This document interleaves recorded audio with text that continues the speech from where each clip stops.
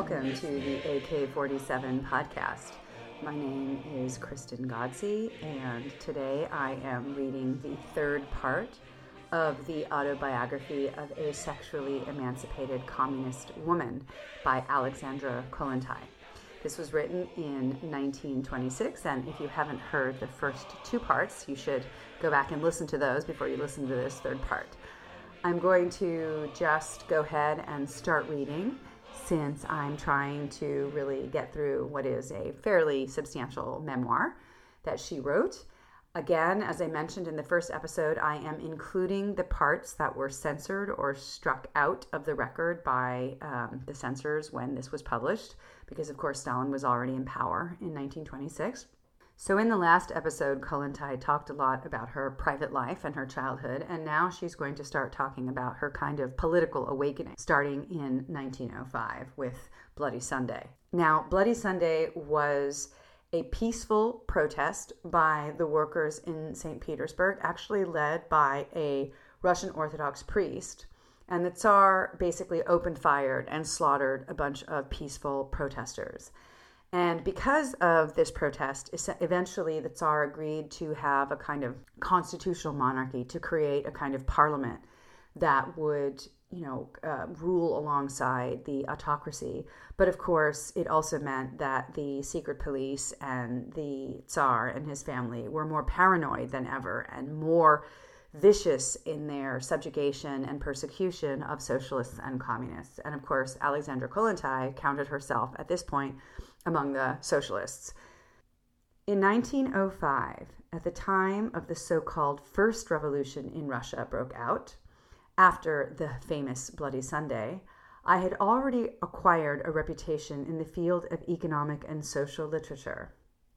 And in those stirring times, when all energies were utilized in the storm of revolt, it turned out that I had become very popular as an orator.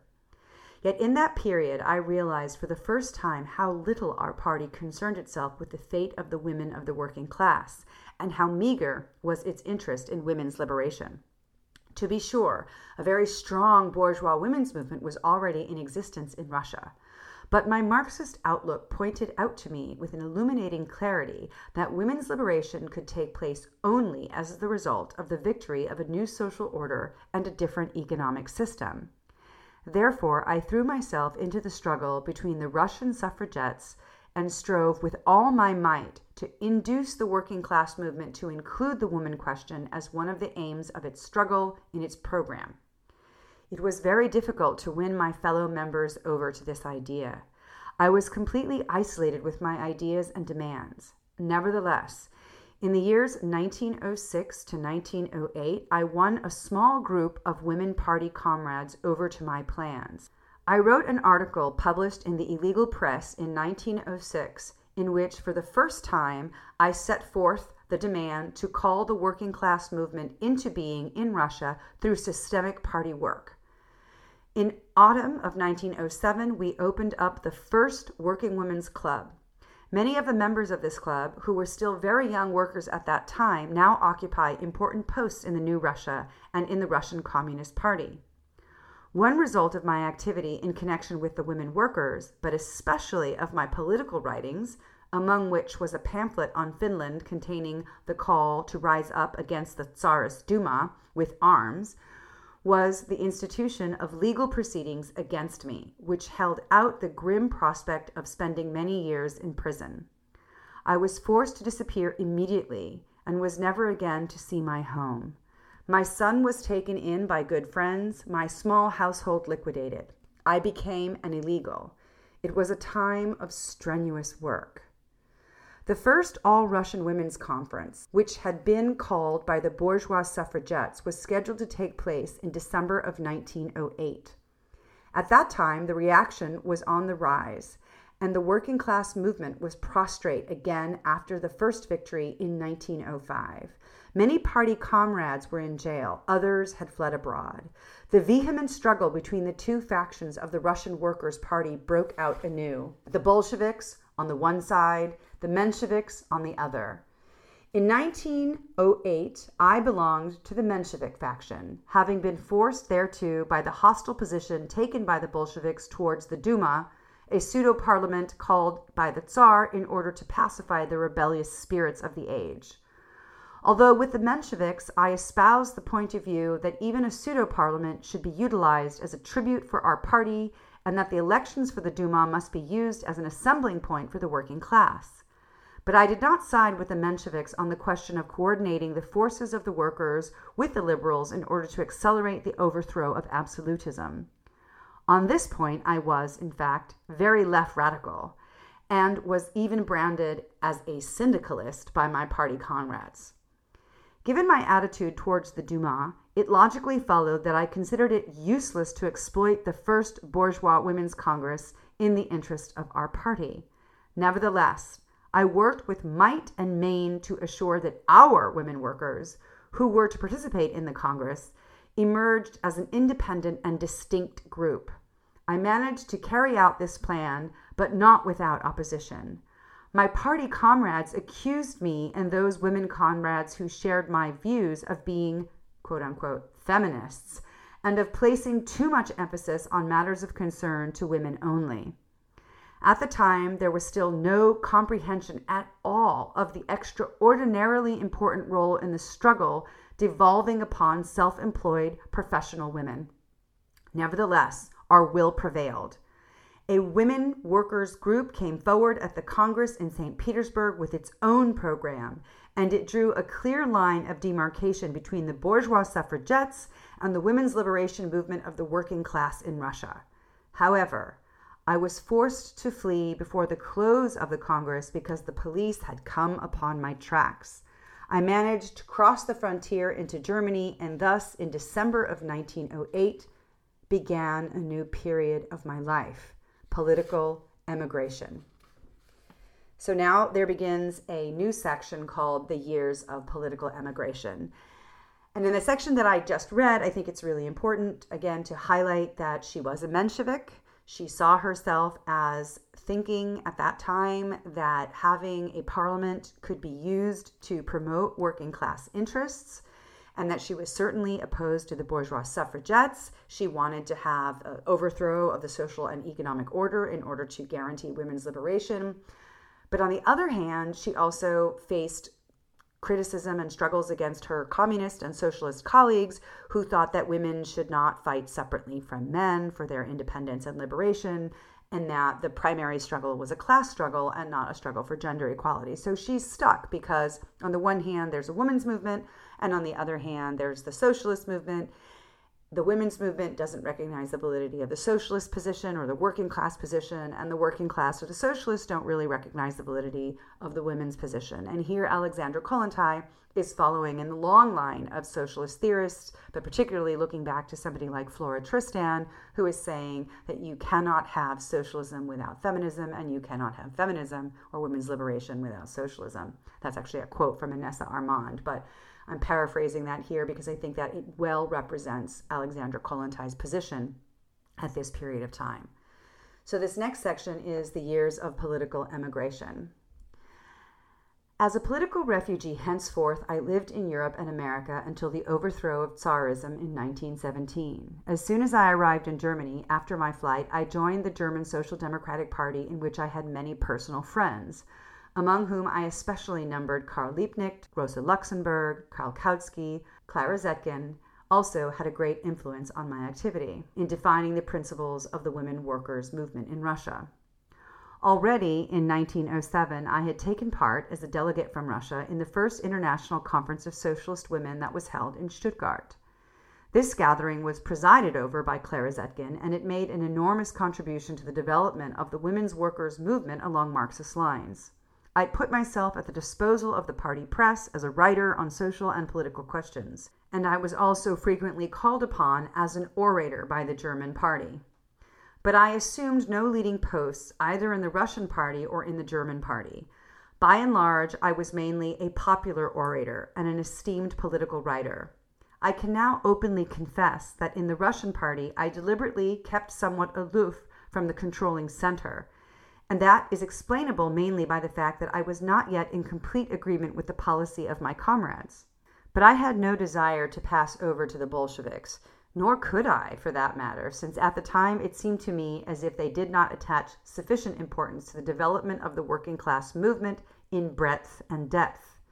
Therefore, I worked on my own, seemingly almost as though I wanted to remain in the background without setting my sights or obtaining a leading position. Here it must be admitted that, although I possessed a certain degree of ambition, like every other active human being, I was never animated by the desire to obtain a post. For me, what I am was always of less importance than what I can, that is to say, what I was in a position to accomplish. In this way, I, too, had my ambition, and it was especially noticeable there where I stood with my whole heart and soul in the struggle, where the issue was the abolition of the slavery of working women. I had above all set myself the task of winning over women workers in Russia to socialism, and at the same time of working for the liberation of woman, for her equality of rights.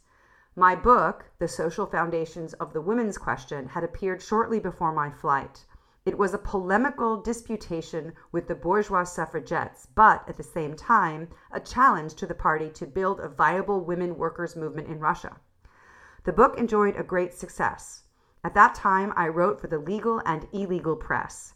Through an exchange of letters, I tried to influence party comrades and women workers themselves. Naturally, I always did this in such a way that I demanded from the party that it espouse the cause of women's liberation. I did not always have an easy time of it. Much passive resistance, little understanding, and even less interest for this aim, over and over again, lay as an obstacle in the path.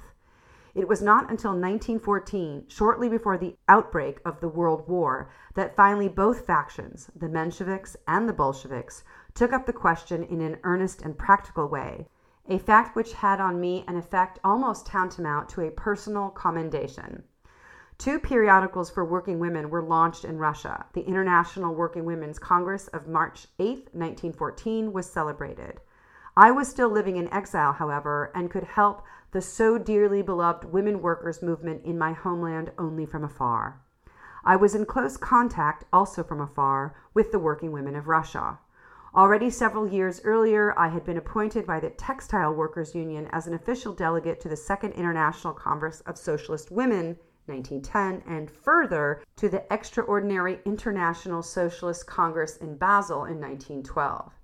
Later, when a draft of a bill on social insurance was introduced in the Russian pseudo-parliament, the Duma, the Social Democratic Duma faction of the Menshevik wing requested me to elaborate the draft of a bill on maternity welfare.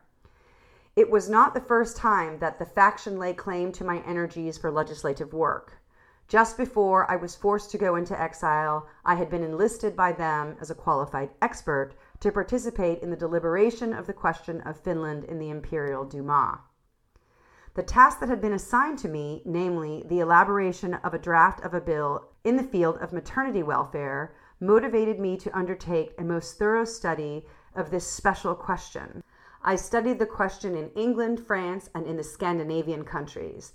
The result of these studies was my book, Motherhood and Society, a comprehensive work of 600 pages on maternity welfare and the relevant legislation in Europe and Australia.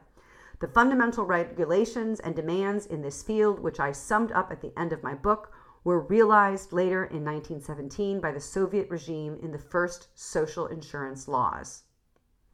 All right, so I'm going to stop there, but I just want you to pay attention here to the fact that Kollontai is owning her work for the Mensheviks. She is basically admitting to the fact that she did not join the Bolshevik Party until much later. She did hold out hope in some ways for parliamentary democracy, and she realized that the Duma might be able to pass laws that would be helpful to women and women workers and women who had children. And she was very much affiliated with the German Social Democratic Party, of course, until World War I, and the German Social Democratic Party votes war credits to the Kaiser, which is a big problem for the international socialist movement. That's sort of the moment when many former Mensheviks break and decide to become Bolsheviks and side with Lenin, who was totally opposed to the war. But I think Here Kollontai is doing her best to kind of give us a little bit of background on her life, the work that she did, the studies that she did, the sacrifices that she made. Obviously, she wants to make herself look good, but she also wants to show that the position that she got after 1917 as Commissar of Social Welfare in the first Bolshevik government was really an earned position, because nobody else was really talking about women's rights and women's liberation in quite the same way that Kollontai was in Russia.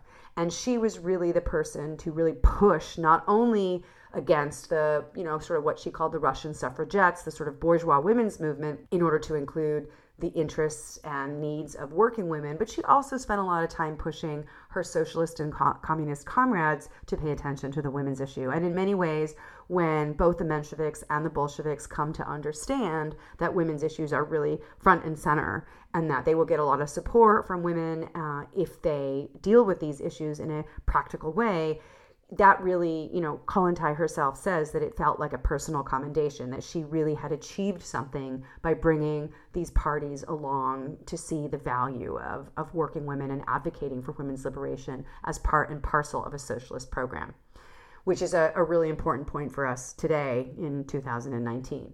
So that's it for this episode. Thank you so very much for listening. This is Kristen Godsey with the AK-47 podcast. Please rate or rank or tweet or whatever it is that you do on social media, and keep up the good fight.